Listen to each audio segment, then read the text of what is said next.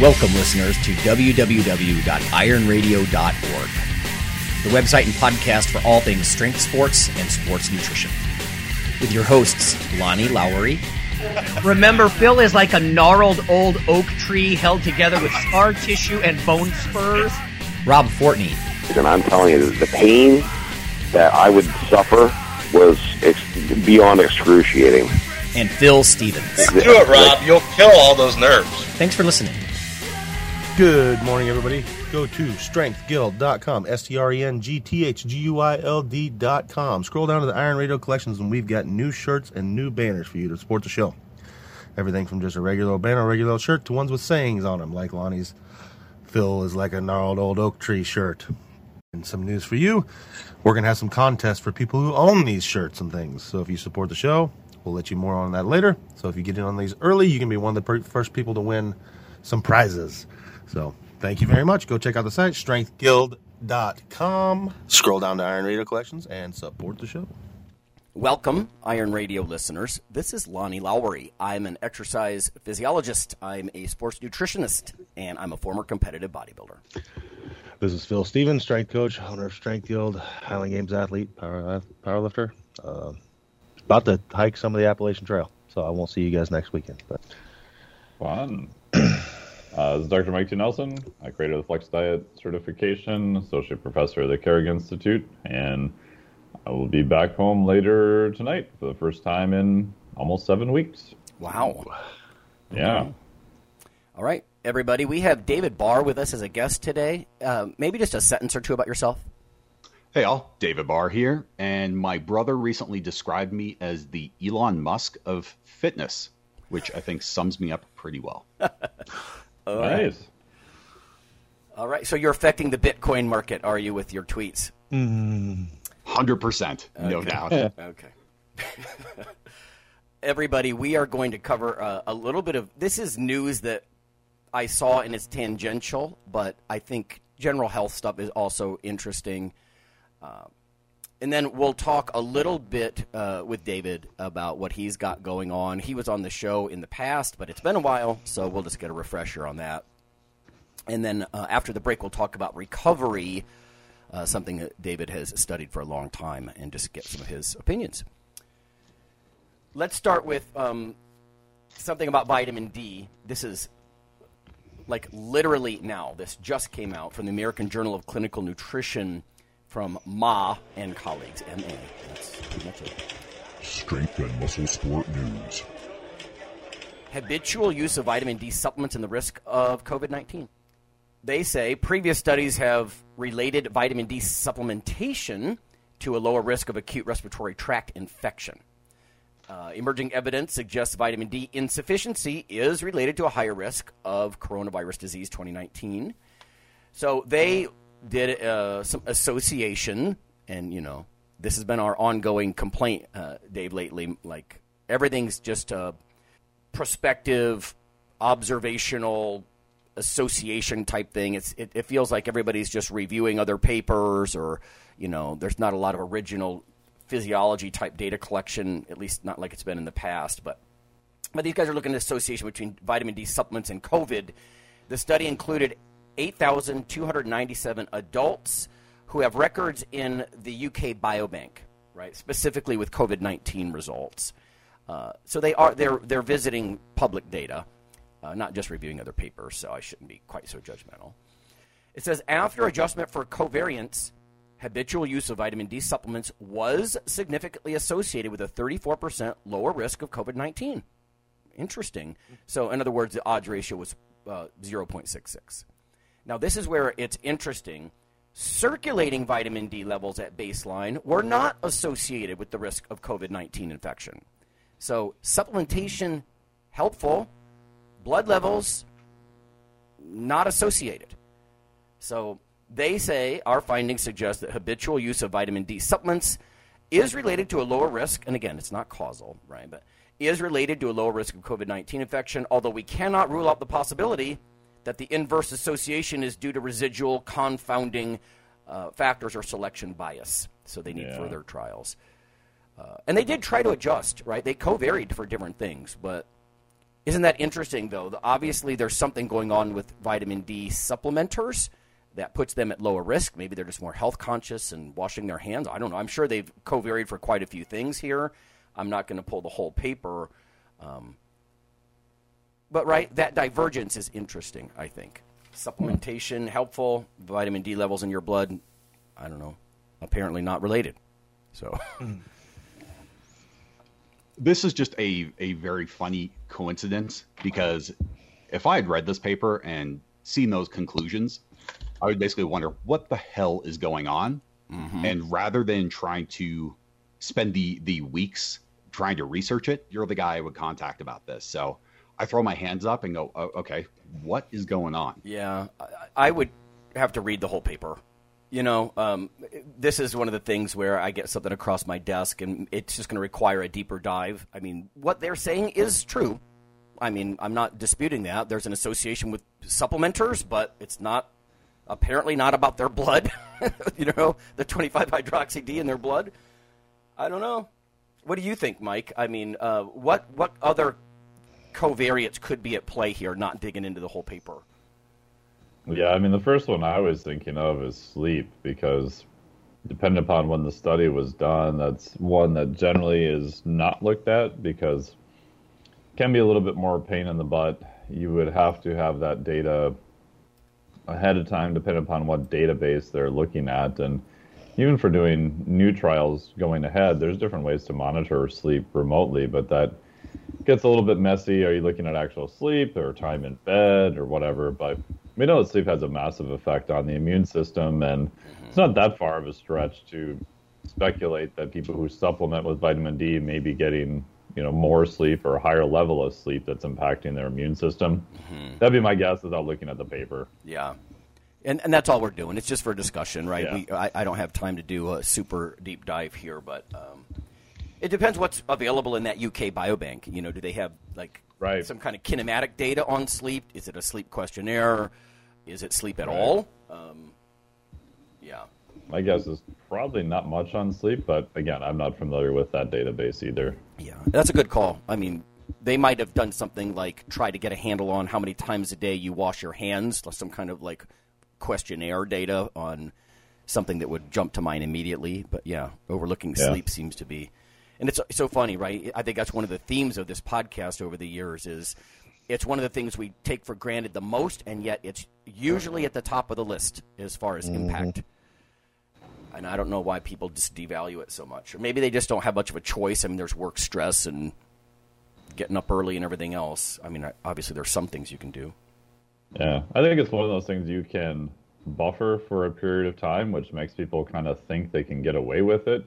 But that's always going to, the bill's going to come due at some point. Yeah. Yep. I mean, fitness level, they might leave that. You know, these Gen Pop data banks, they might have some general exercise frequency questionnaire or something like that, maybe. But you think fitness level would impact this in a big way. Other supplements, right? They probably did control for that. I mean, if this is about vitamin D supplementation, maybe fish oils or, I don't know, other things. What are we missing, David? Can you think of anything? Well, I definitely love the sleep angle, especially because we're talking about recovery shortly. But this reminds me of the correlation between long-term personal health and oral hygiene. And it seems like, yes, there are a lot of internal, biochemical mechanisms, physiological mechanisms, but it also seems that if you are conscious enough about your health to maintain oral hygiene, that is going to reflect across a variety of different ways that you're trying to stay healthy and live a long life.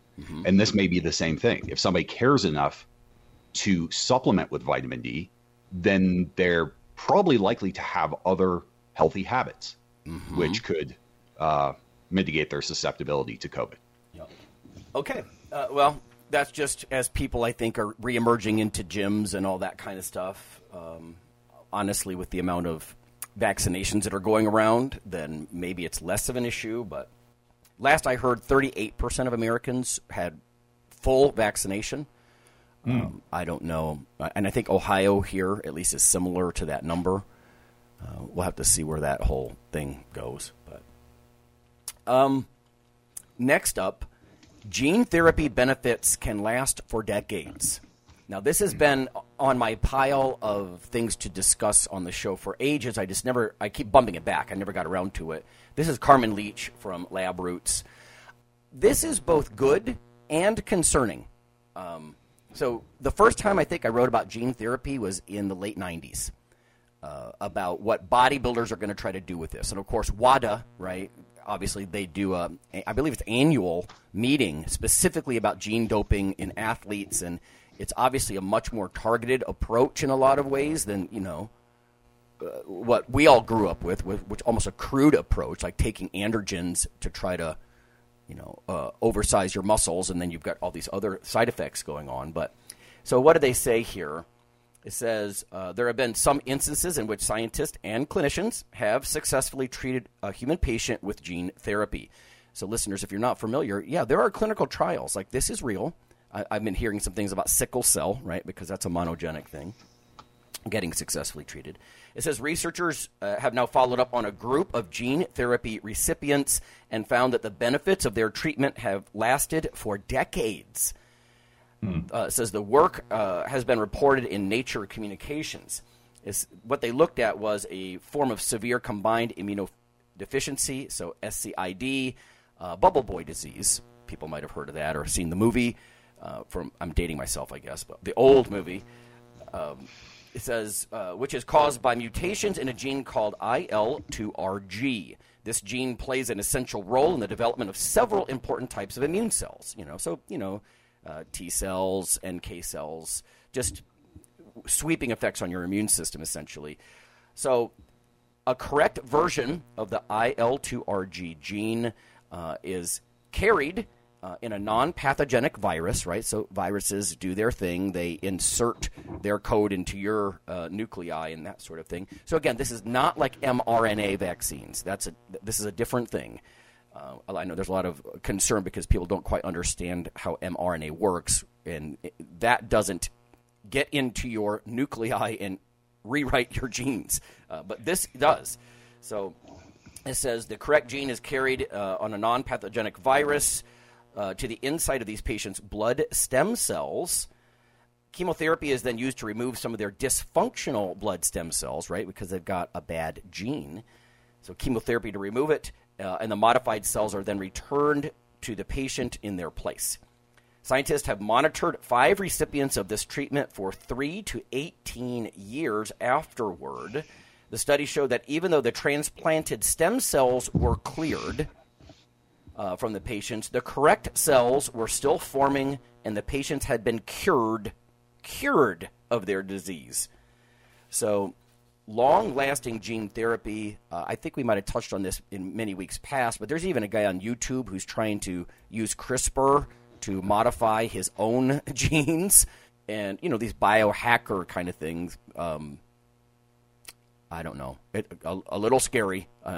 Mike, you were talking about how, geez, be careful. You're going to try to rewrite your genes for muscle growth or myostatin or something in the mTOR pathway or whatever it is, and then you're like, oh, man, I'm now a quivering mass of muscle tissue, or my heart doesn't work, or whatever. But this is very interesting to me. Now, this is white blood cells, but gene therapy benefits lasting for decades. Because that was one of my questions early on: is how transient is it? If you can transfect something into your muscles, make them large or strong, how often would you have to do that?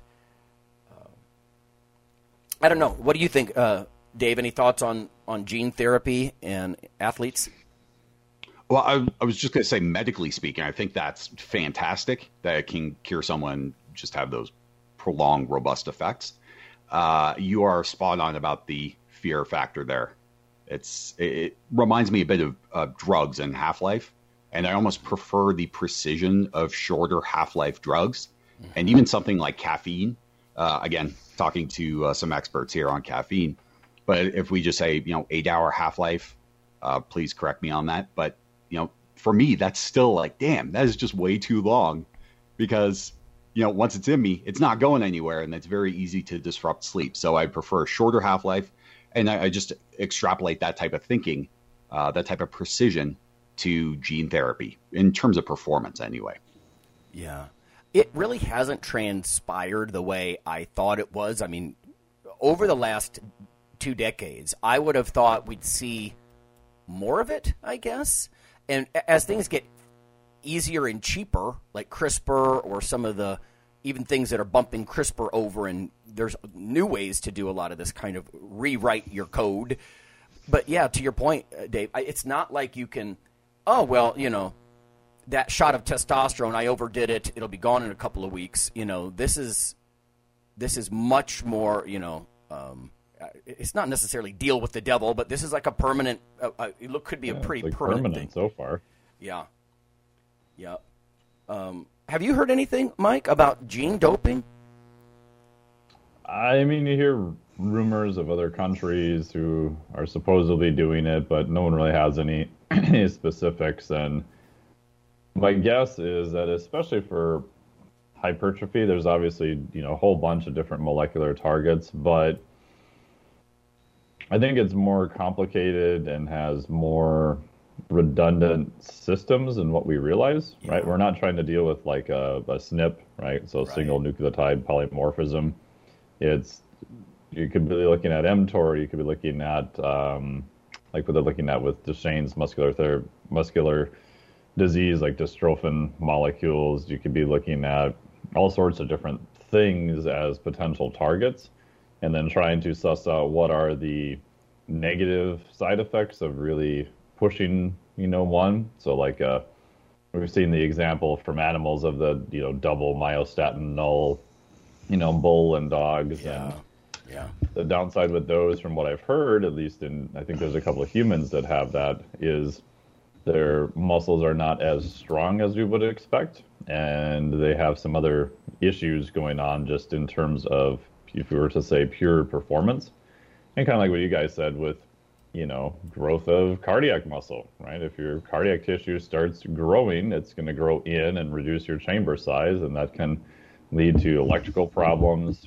There's already genetic diseases where that can happen with hypertrophy of the ventricles. And yeah, it's super interesting. I'm sure countries are trying to do it, but I think it's much more complicated than what we expect. So it's probably going to take longer before we see some, quote, benefits from the performance side. But then that also makes me super nervous on, what are some of the side effects that we probably just didn't really think about that much. And like Dave said, if this study is true, which it looks like it's super interesting for diseases, that's great. If you know exactly what target and you can go in and precisely change it, that's really good.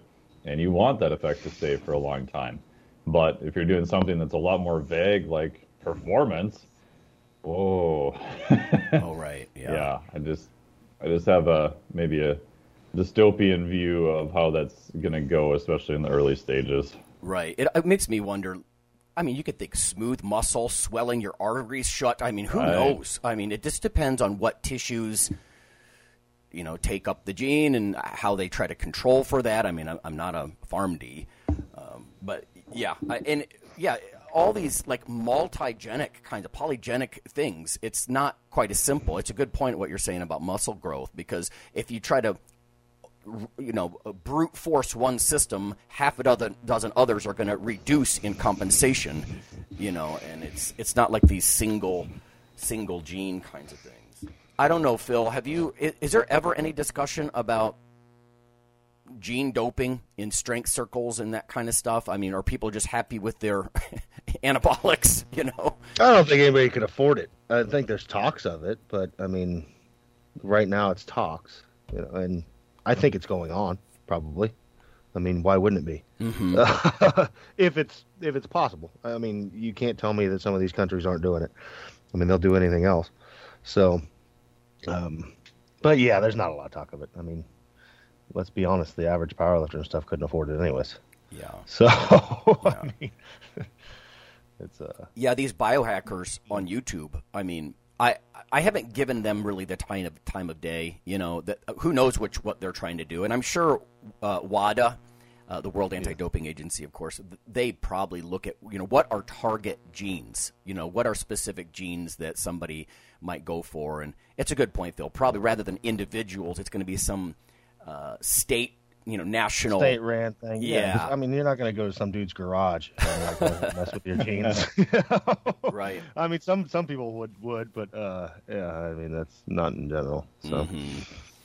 My son had a point that some of these guys are so crazy. I think you see a lot of, I don't want to sound ageist, but sort of, you know, millennial and Zoomer people. They're so desperate for attention on social media. Even if something bad happens, they just want to say they're the first one to do it. Mm-hmm. It's like, wow, I guess. Anyway. All right. Before we go to break, David, let's just catch up with you as far as the listenership. What have you been up to? I know you've got a book in the works, you know, that sort of thing, but maybe just tell everybody about what's been going on in your world. Oh, man, we could be here all day. Well, no, I won't do that to you. But no, the biggest thing is 100% very excited about my new arm training book coming out, published by Human Kinetics. It'll be out at the end of June 2021, so it's coming up pretty quick. And even if you're not interested in arm training, it really offers so much more than just a single body part. It's not just a meathead book. My goal was to really advance the field of fitness and performance by breaking down some of our fundamental concepts that we have, some of the, we'll say, self-evident truths that we hold dear to, and really give them a thorough shaking and see if there's ways that we can upgrade them. If we can advance the conversation, advance the field. Mm-hmm. So it's really more than an arm training book, but yeah, of course, you want jacked and swole arms, we'll get you there too. Okay, I get it. So philosophically, what drives you? I mean, your whole career has been like this, I feel like. You're always wanting to advance the field and make a contribution. Let's face it, we were just talking about, you know, biohacker gurus on YouTube and, you know, guys saying, look at my anabolics in my fridge and do this. And, you know, these are not exactly the reductionist scientific approach. But you keep pushing. I mean, you're still in the fitness realm. You haven't tangented into, I don't know, Tony Robbins in some way. You know, you stay fitness. You're still about the exercise science. I guess I'm curious what makes you tick. You know, what drives you, your curiosity and staying with the science and the evidence and that sort of thing. That's a very insightful question. And I'm happy to say that I've only come to be able to answer that within the past year and a half. And it's almost silly, but at age 43, I was formally diagnosed with Asperger's, which is autism spectrum disorder. And it's, of course, not something that just appeared. But to finally get that formal diagnosis and speak to somebody who understands it and really explain to me why I am thinking the way I think has just been tremendously helpful. After 43 years, I can't even describe to you what that's like. But really simply, I'm almost too stupid to think any other way. So I don't understand a lot of basic human elements, emotions, whatever that is.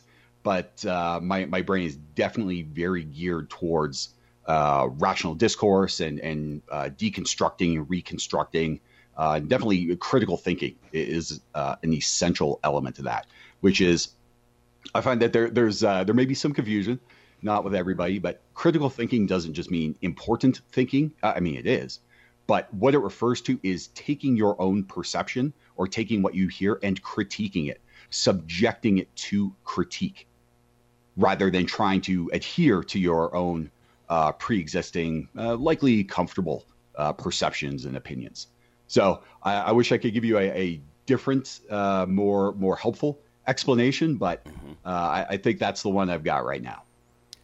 Well, I definitely think, we've had science journalists on the show and obviously professors and professional athletes and all that sort of thing trying to bring that scope, without the hype. It's just really hard. Everything is so editorialized, There was a time where I still distrust politicians, but I wouldn't really keep an eye on it, and I feel like a lot of these things have changed. I forget, it's the Quality of Information Act or whatever that was dropped, and again, I'm not a social scientist.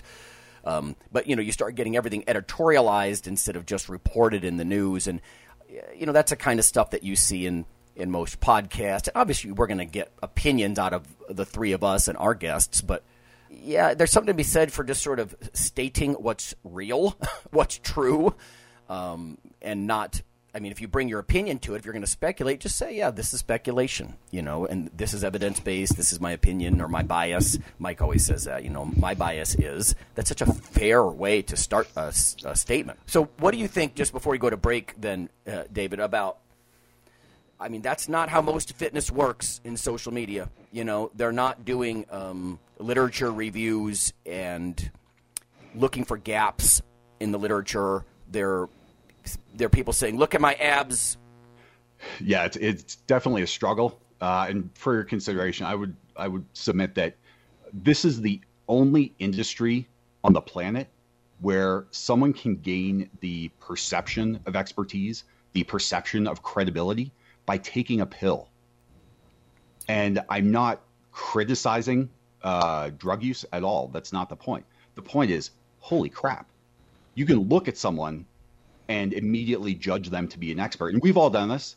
That's why I read Flex magazine growing up. The biggest guys knew the most about getting big, right?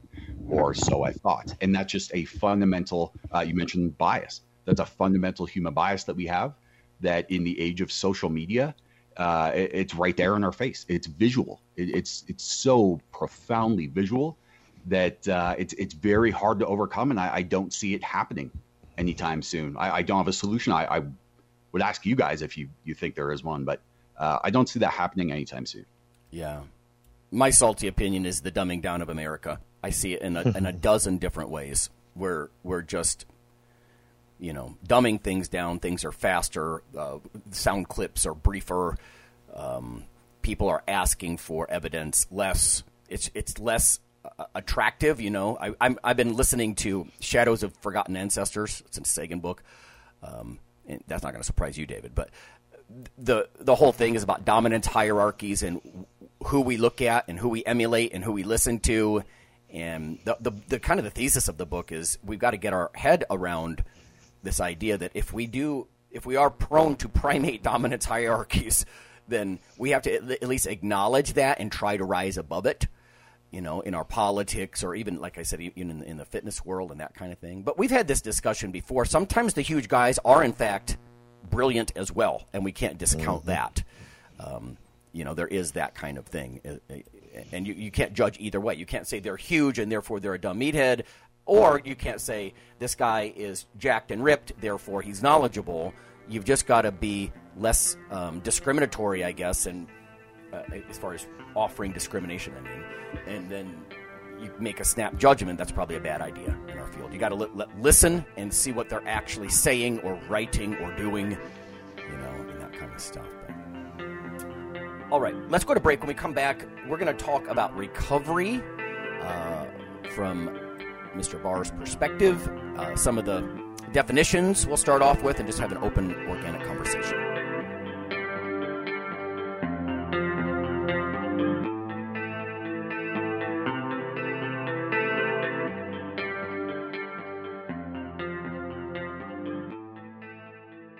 Hello there, ladies and gentlemen. Yeah, you know who this is.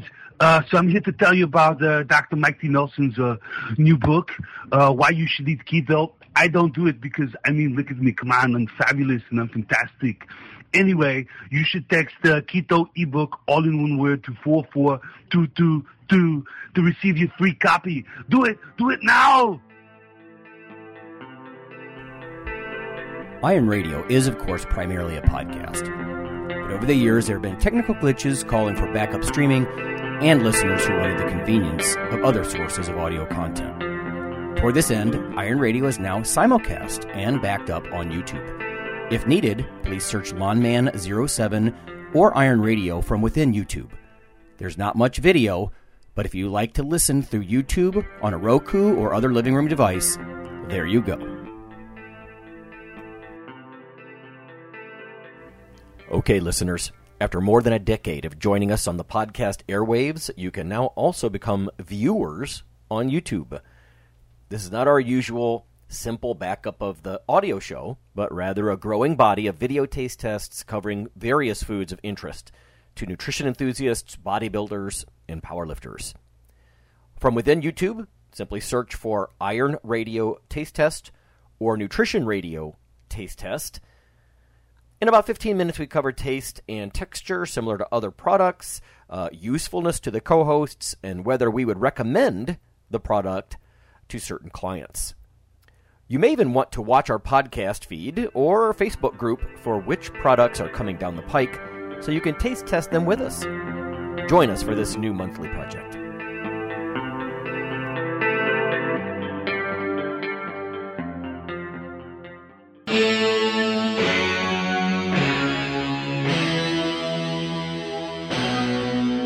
Like your weekly fix of Iron Radio? In addition to being a popular institute on iTunes, we are also on email. Simply go to www.ironradio.org and sign up for the voluntary email. You'll get a once per week email, no more, that's little more than the show notes and a link to the audio. So go for it.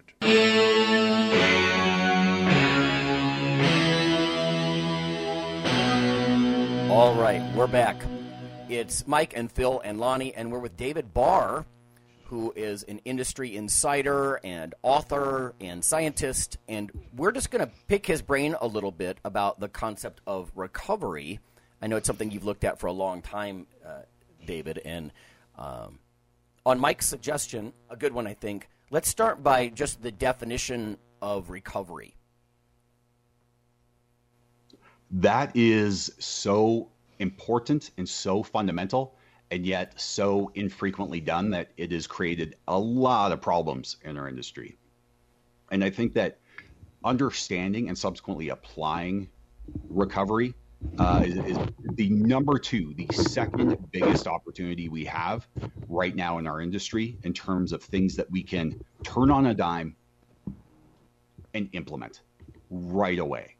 So I would submit that right now we're going in the wrong direction, and my goal is to, again, advance the field by helping people understand what they're doing and why. So with regard to recovery, the very simple answer is recovery is a return to baseline, a return to zero after some kind of induced deficit. Mm-hmm. And this is universal. It doesn't matter if it's fitness, it doesn't matter, if it's performance. This extends to everything. So we can look at data recovery. Let's say you drop your cell phone and you can't access your data. You have zero data. You take it to a data recovery center. Now, what is the best case scenario for them to recover your data? Is it to get 100% of your data back or to get 150% of your data back?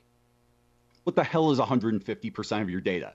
Like they're going to put stuff on your phone? Like that's not cool, right? Recovery is a return to zero and not going beyond. And we can look at this with medicine too. Say you break your arm. What is the best case scenario? You break your arm. Are you trying to get super bones? This is not the way to get an adamantium skeleton, right? The best case scenario is that your bone will heal back to the strength it was before the break. It's getting back to zero. And the reason this is so important for what we do in the fitness performance industry is because we are not training to get to zero. We don't give all that time, all that effort to stay the same. We want to adapt. We're trying to get better, bigger, faster, stronger, get leaner, go longer, whatever our goals, we want to go beyond. So by focusing on recovery and not understanding that there's a difference when it comes to adaptation, we are often shooting ourselves in the foot and inappropriately applying so-called recovery interventions, which may in fact get us back to baseline quicker, but again, shoot ourselves in the foot, hurt our gains in meathead parlance. So that is the general overview. One of the things that I always think about, just as someone who's just lifted for ages and then learned about powerlifting more and more over the years from Phil, is oftentimes the bodybuilding definition of recovery is metabolic and muscular. And in powerlifters, there's much more of a neural component, I think. Is that fair, Phil? Like, what's your take on when you hear recovery? Do you think neural first? Do you think muscle first? Usually neurally. I can feel muscularly erect and still have some of the best days, you know. So it's more rested and just neurally ready to go. Like, that's really what we're trying to do. Like, if I'm peaking somebody for a meet, is not only get them, you know, recovered on the muscular level, but more importantly on the just ready to perform, you know, just rested, and the whole system is just ready to go and itching to get on the platform. So, yeah. You know, Mike, when I was mentioning the gene therapy thing, the first thing that, like your example that you kind of defaulted to first was performance. I mean, how vague. I mean, defining this stuff is such a big deal. You know, define performance. Because my default was hypertrophy. Or even dietary stuff. Like, defining stuff it's one of the problems I think that politicians have such a hard time. You know, they want to define things. They can't even agree on. Oh, man, I'm not even going to touch some of these words, but they can't even agree on one thing. You know, a Republican will look at something and say, that's a car, and a Democrat will say, what are you talking about? That's an apple. I mean, they're not even in the same universe, you know? And so how can we ever come to some compromise? There's unless we want an apple-car hybrid. But, you know, I run into that. I just read a paper about they were having defined red meat. Mike, you and I have talked about that. We walk around at posters and like, red meat? What do you mean by that? You know, or I was looking at a paper about the Mediterranean diet, and that's actually harder to define than you might think. There's a lot of nuances there.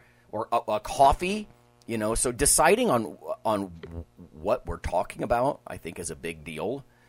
But what about your experiences with recovery yourself, Mike? Like, what's your initial gut reaction if somebody comes to you and says, "Man, I can't recover"? What's your response? Yeah, Dave was the first guy I met who was like, "Well, what do you mean by recovery?" And I'm like, "Just ability to do the same thing again sooner." You know, so just trying to get back to baseline. So if it's a client and they're saying, "Oh, my recovery is not very good," I'm not going to try to get them to define recovery because they probably have no idea what they're even talking about. So then I'm going to ask them, okay, so what is usually I'm going to look into performance first. Does this mean that you train 3 days a week and you want to train 4 or 5 days a week? You know, what is the thing that you're actually complaining about? And that may be they just have their program as just this haphazard, you know, poo soup of a bunch of stuff they threw together. So we may not have to do any, quote, recovery stuff. We just may have to give them a decent design program. And now they can do, you know, more work. You know, and after that, you could get into just nutritional components or sleep. You know, I use a lot of heart rate variability to look at stress, to see what's going on there. And those are the hardest questions to answer, too, right? Because you'll get, you know, kind of non-clients or people on the newsletter who have a good question. They're like, my recovery is not very good. What do I do? Like, oh, man, that could be, that could go like so many different directions. And you have just a laundry list of questions to follow up to see what's actually going on. Because I think the word recovery at this point has been so bastardized that people understand what you mean. And I think they kind of automatically go to supplement sales and things of that nature. But it can be a quite involved, messy conversation pretty fast. Yeah, I mean, this is where, you know, I'm usually, when people ask, and this came up recently with some students, when they ask, like, what books should I read? And usually the default when Yeah. you listen to podcasts or YouTube or whatever, you could think of some lay books, and some of them are damn good. But my default is usually, well, let's start with a basic exercise phys, 101 kind of book, so you can lay down, like, for example, in this situation, what about a systems approach? There's musculoskeletal, there's endocrine or immune or neural. And if it's neural recovery, is it more peripheral? Is it CNS? And or are we talking about psychology and you're just feeling burnt psychologically? Guys, I got to say, this is such a fantastic discussion. You guys brought up every point I wanted to address. And I think it says a lot about why we've been friends for 15 years now, which is kind of scary. But everybody's spot on, perhaps unsurprisingly. But so let's take the systems approach. My entire world is systems based. Again, going back to the whole Aspie thing, it's I almost don't know. I'm too stupid to think differently. So you're spot on. Nervous system, what's often referred to as CNS recovery, it is typically distinct. And when we focus on nervous system recovery, we are really mostly focused on actual recovery, getting back to baseline. And why is that? Because there are often deficits induced by our natural lifestyle. And we can see this with, as Mike mentioned, heart rate variability. Maybe we're super stressed out in terms of psychosocial stress. Maybe we're sleep deprived. No, not maybe. We are sleep deprived, right? So how do we get back to normal in terms of sleep to facilitate that normal recovery? Again, because it's at a deficit. When it comes to skeletal muscle, that's where things tend to go off the rails. And that's where we tend to want to change our natural physiological processes. We want to interrupt them. And it's what I call worry words. We have words that we think we have a good understanding of, and we misapply them. And you don't see this in Russian or other languages. It's a consequence of our me-centric language and society, which is not a criticism. I'm not trying to promote communism here. I'm trying to illustrate, give you some background as to why this has happened. So we can think, for example, stress. Everybody knows what stress is. Stress is bad. We want to get rid of stress. So now I'm a meathead in the industry. I'm going to give you ways to get rid of your muscle stress to improve recovery. Well, wait a minute. The entire point of working out is to induce stress so that the body will subsequently adapt. We don't want to hinder that. And often that happens through, say, inflammation. Oh, inflammation's bad. Everybody knows. Well, no, inflammation is necessary. We need it for adaptation. It's when it gets out of control in medical situation, it's chronic. That's when we want to blunt it. But again, that is medical. In a normal, healthy situation, when we are looking for adaptation recovery, we want to allow that inflammation to occur. Same thing, antioxidants, whatever it is. Yep. There are things that we want to maintain. We want to facilitate the body's natural processes rather than trying to blunt them. Yeah. And I'll stick a pin in that. We had talked in the past, and it comes up every year practically, about using antioxidants. How much does the body's endogenous antioxidant enzyme systems cope with training, glutathione peroxidase or SOD or whatever, and then, but then you take too much antioxidants and, maybe you blunt strength gains or you blunt some aspect. And I know, Mike, that's kind of your thing a lot, is whether it's cold exposure or stressors, like toy with stressors, because the brilliance of the human body, I think, is it's a dynamic machine. It's not a car engine that just brakes, but it morphs, right? I mean, so you take that almost engineering approach, I think, right? Yeah, and then you can go one step further and look at, anti-fragility, right? Because the body, and Dave's talked about this too, is that you adapt to stress and you get back to baseline, but what you really want is you want to get a little bit better than your previous baseline, right? Which is something that is anti-fragile. you're actually getting systematically better over time by the intelligent application of stress. If you remove all that stress, like we send someone up into the space station, just removing of gravity, you see, massive bone loss and muscle loss if they don't do anything to counteract that. Mm-hmm. Mm-hmm. Now, I'm going to put you on the spot a little, Dave, but if you're going to, I don't want you to have to rank order these physiologic systems or, the best, if you had a number 1 or 2 or 3 things that might help people with recovery, but can you just offer any kind of analysis in that direction as far as, these systems, their importance, and then what people might do to actually come back to baseline, and then adapt beyond their previous baseline? Absolutely. Yes. Yeah. And I want to emphasize that that's my intent, right? Is to really help people stop shooting themselves in the foot and then actually facilitate their gains, get bigger gains, right? I mean, come on, that's what we're all about, right? At the end of the day. So Mike teed me up perfectly here. And he mentioned muscle wasting in spaceflight. And this was directly aligned with the research I did for NASA at the Johnson Space Center. And what we had found was that something as simple as touch of the skin, just the touch of the skin, was able to mitigate muscle wasting by as much as 80%. What? So the cutaneous, the sensory system, is having a massive impact on other tissues, in particular muscle. But there's a lot of neural feedback going on. There's a lot of feels, you might say. So most recently, credit to Dr. John Russin for coming up with this, is a parasympathetic recovery period. And this is a game changer. Anybody can do this.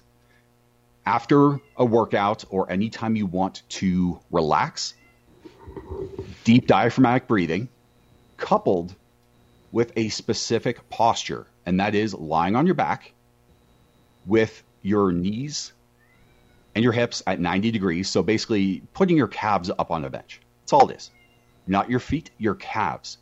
And then removing sensory stimulation from the very sensory dense areas of your body. So like the bottom of your foot, palms of your hands, and your face. So I take my glasses off. And then deep diaphragmatic breathing. And that sensory deload, coupled with the parasympathetic activation of the diaphragmatic breathing, is just incredible. I do it after every workout, and I do it before I go to sleep. Interesting. So that is number one, because anybody can do it, and it's simple. Okay. Wow. Yeah. Now, Mike, haven't you done sensory deprivation tanks? Yeah. So it's kind of that idea. Is that right, Dave? Like limit sensory input just to be able to be as parasympathetic as possible. I've never made that connection. That is exactly why I love these conversations, because now I get to go down that rabbit hole. Yeah. I mean, if I had access to a tank, even I had written down this in my notes once I'm back home, is ideally I would do it, like once a week, like on a Sunday or maybe after my harder training sessions, or ideally before the beginning of the week. Normally what I'll see is heart rate variability changes will go up. You can get fancy and use stuff like Omega Wave to try to look at DC potential, which, may be a marker for grossly brain function and stuff. But you talk to a lot of other high-level coaches, they'll see similar things where it will tend to normalize like the next day. And similar to what Dave was saying, too, you're just trying to remove as much sensory information as possible, right? You're lying in 1,000 pounds of Epsom salt, so you're floating. The water temp is about the same temp as your skin. There's no sound. There's no light. And I'll actually use that, too, for trying to solve problems. So, like when I came up with a system for the Flex Diet Cert, I would then go lock myself in a float chamber for 90 minutes, get into a relaxed state, and then try to disprove the system I came up with. And then I'll leave myself like 45 minutes afterwards from once I get out just to, draw out some notes and that type of thing too. So because you're removing all of their inputs, right? So you're left with kind of whatever you're thinking about at that point. Right, and I think what Dave's putting forward is that kind of approach. I mean, obviously, not everybody can get in a sensory deprivation tank, right? But some a portion of that to get some real recovery, nervous system recovery, and gains and stuff like that. That's very cool. Not to keep mining here, Dave, but what about other things that you might suggest? So I got one more for the nervous system, and then I think another one for muscle that kind of all ties back to each of us. The nervous system, the reason I like to emphasize this is because it goes back to what we were talking about the beginning of the conversation, and that is sleep and sleep deprivation. And there is so much that we can do to facilitate our sleep. And I think one of the fundamental problems with our not doing so is the lack of perceived control that people seem to have over their own sleep. And it's really interesting to me. I had an athlete who mentioned to me that she could not maintain a consistent sleep cycle because Fridays were the night when her buddies went out drinking. And it took me a second to make the connection, but what she was saying was her buddies go out drinking, ergo, she must too go out drinking. And it was just so mind-blowing that I almost didn't know how to respond. So the perception of control over our own sleep habits is, I think, the most fundamental. And I know it's not quite sexy because I've got a dozen different sleep tips. Cool. But if you're not maintaining a consistent sleep schedule, which for the most part, people have more control over than they realize. So it's not to point a finger at anyone. It's to empower people to really reflect on how much control you have. So then you are more incentivized to maintain a consistent sleep cycle and use the tips that we can offer to do so. Yeah. There's one more. I don't know if you guys have comments on that, but I can jump right into the muscle. And this is something I mentioned in a protein book from many years ago. I'm not sure if you guys are familiar with this. Protein resistance training. Pretty good book. But it is actually a concept called protein pulse feeding. And I'm really proud to have presented this in some earlier work, a book I published in 2008. And the concept was actually validated by independent peer-reviewed research published several years later. And the idea is to use rapid increases in blood amino acid levels through, consuming a whey protein drink. Simple way to do it. The trick is you have to be fasted. And that rapid influx of amino acids triggers the muscle to induce protein synthesis. That's the growth, recovery, adaptation effect that we're really after. And you know what? You can do it again. After a couple hours, do the same thing, and you're going to get the same spike in blood amino acid levels. It's very similar to spiking insulin, which I appreciate is no longer in fashion. But the benefits are increasing that muscle protein synthesis, which is not just recovery-based, it's adaptive. It facilitates adaptation. So it's simple. I think most people use whey protein anyway. And that's really the goal, is to find things that everyone can use. So those are my top three right there. All right, so let me get some nuance on this just quickly then. So when I lift, and admittedly, my goal is not to take up as much space as possible as it once was, but I also don't want to beat my joints up and not get much return. So I should not be sipping whey during my session at the gym. I should just lift and then slam it afterward. Is that fair? The part about sipping, actually all of it, it really depends on when your previous meal was. So for this, the protein pulse feeding to work, you have to be in a protein fasted state. Mm-hmm. So if you've eaten within a few hours of the workout, the workout itself doesn't matter. That's not going to change your protein synthetic response to the protein pulse feeding. Okay. I mean, I straight up, picked up my life, moved from Toronto to Texas to study workout, post-workout window, and protein. Mm-hmm. It's like, oops, that didn't work out. But the previous meal does matter. The timing of the previous meal does matter.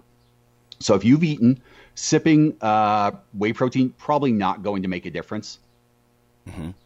It's not harmful, mm-hmm. but ideally you want to be in a protein fasted state before slamming your drink, irrespective of workout. Interesting. Okay. Yeah. Phil, I know we're just running out of time here, but you're a fan of eating before you lift. Mm-hmm. But I think... No, that's much more important to me. So. Mm-hmm. And that's just so you can feel sated and energized, essentially.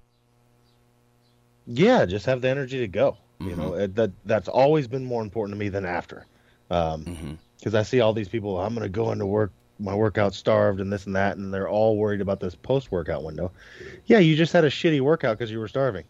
Mm-hmm. I'd rather have a killer workout and then, I'm going to eat over the next 24 to 48 hours before I do it again. Mm-hmm. I'm not going to fast for that long.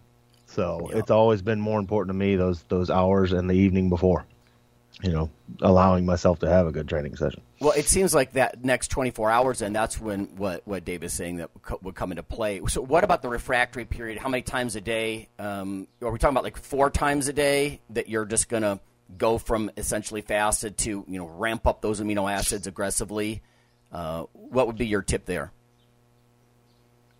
The most that I've tried this is 3 times, 3 consecutive meals like this, and my GI did not like it. There was significant distress from consuming consecutive liquid meals. Okay. So for me, the most I would ever do is 2 consecutive meals, and then just start hitting the solid food. But I do this, a simple way to do this, even if you're not going to do consecutive rapid whey drinks, rapidly absorbed whey drinks, just do it first thing in the morning. When you wake up, mm-hmm. have a whey protein drink, and it's going to give you that stimulation of protein synthesis. And again, it's irrespective of workout. This happens to every human, mm-hmm. whether or not they've lifted a day in their lives. Mm-hmm. Okay. Well, all right, let's recap here. So we've defined recovery. It's nuanced, and I think people need to think about that. And I don't want people going to Phil and Mike and being like, help me with my recovery. You got to bring more specific questions, people. What do you mean? What are your symptoms? Where do you feel depleted? Where do you feel like you're not back to baseline and ready to go? That kind of stuff. Talked about some systems approach to all this kind of stuff. Specific evidence that Dave's sharing about, surging amino acids and, or even like the relative amount of sensory deprivation to try to calm that fight or flight reflex, right, and get some parasympathetic kicking. That's worthwhile stuff, I think, to take into this week and chew on.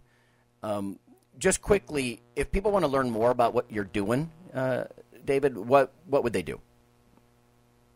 Right now, check out my YouTube channel, which is simply named David Barr, and my website will be up shortly, which I will announce through my YouTube channel. Oh, cool. And so you have, are you going to interview people? Are you going to do sort of lectures or scientific reviews, or how are you going to approach that?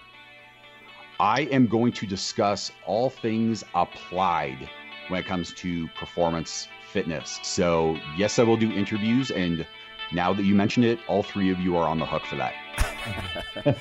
Will do. All right, cool. All right, everybody. So that's going to be it. I know Phil's got to go lift, and we're going to call it there, and we'll see you next time. Sweet. Thanks, Dave. Thanks a lot, guys. Thanks. This is great. Have a good one.